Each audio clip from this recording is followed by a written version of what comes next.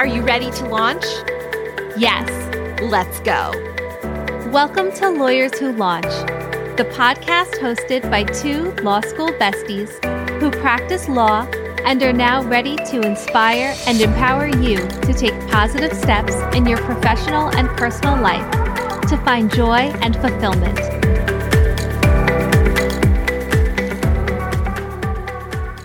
When Amy and I were in law school, we knew we needed to network, but we did not know how to network. The stress to do something we didn't know how to do was overwhelming. But after 3 years of law school and then over 10 years in practice, we cracked the code. We now want to share our success with you, and this is why we wrote the Law Student's Guide to Networking. In order to network efficiently and effectively, you need a strategic plan.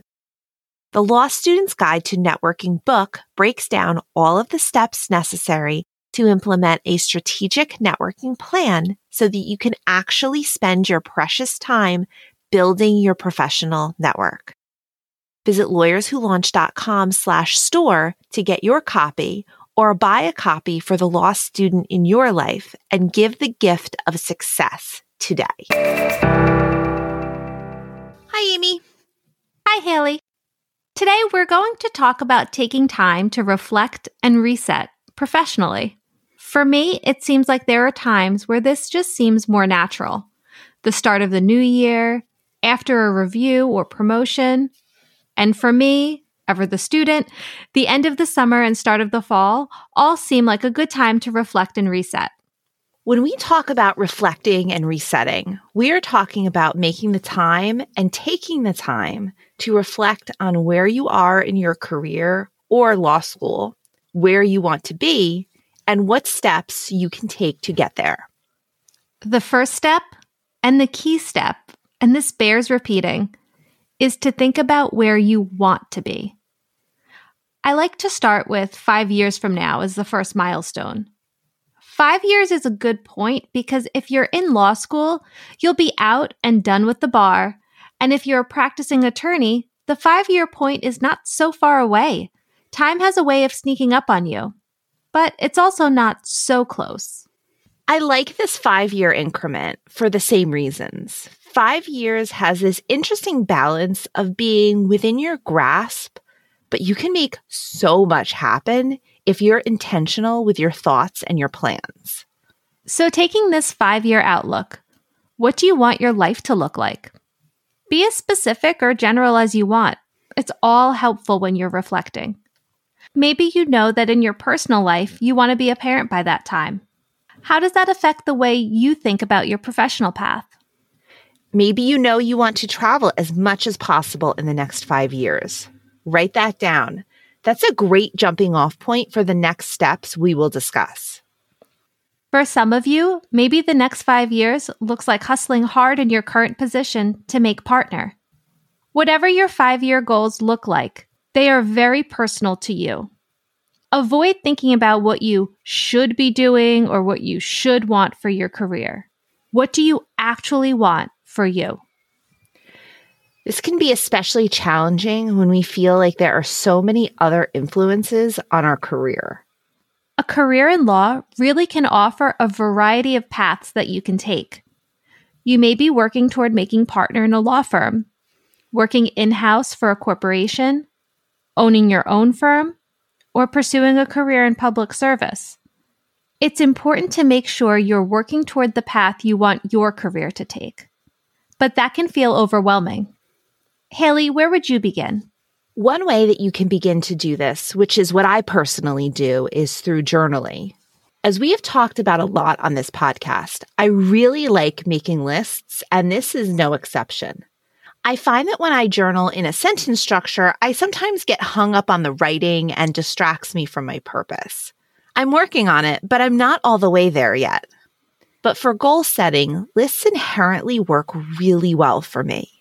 Making lists for goals and then the steps that I need to take to achieve those goals is an incredibly useful tool.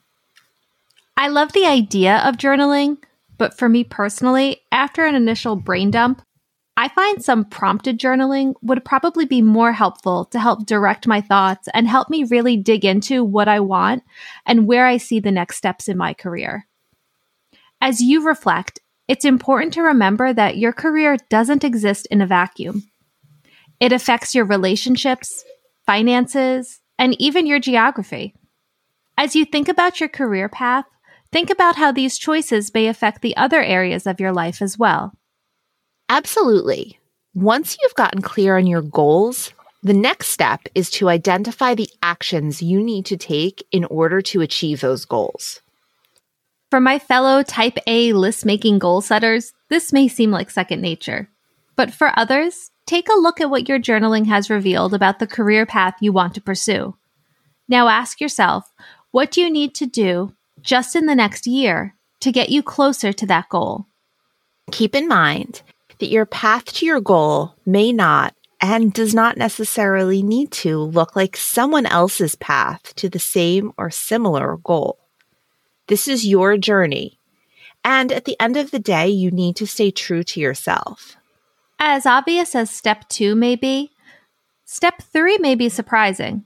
If you've drifted away a bit doing something else while listening to this episode, come back to us for this one. Step 3 is to identify what you can discard. What no longer serves your journey? What can you clean out and get rid of? What can you cross off your list? The best example of something so many of us can get rid of is negative self-talk.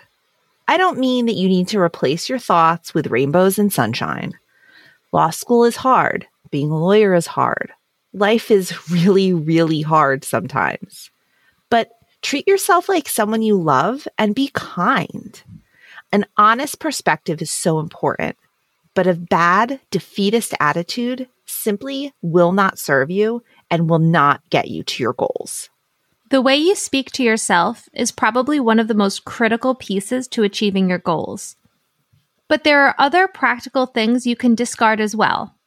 Maybe for you, ordering your groceries online and having them delivered brings you hours in your week that you can devote to something else that will serve your goals better. Maybe you turn your phone on Do Not Disturb every night at a certain time and get rid of those distractions after hours. Amy, I love these ideas because not everything has to be so serious and thoughtful. Perhaps simply designating Wednesday night as a DoorDash night makes a big positive impact on how your week goes. This is why we keep talking about how this is so personal, because it really needs to be whatever works for you. This brings us to our last step: commit and embrace the journey.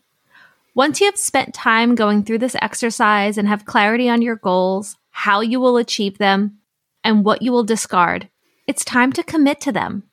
A big part of that commitment is to embrace the journey.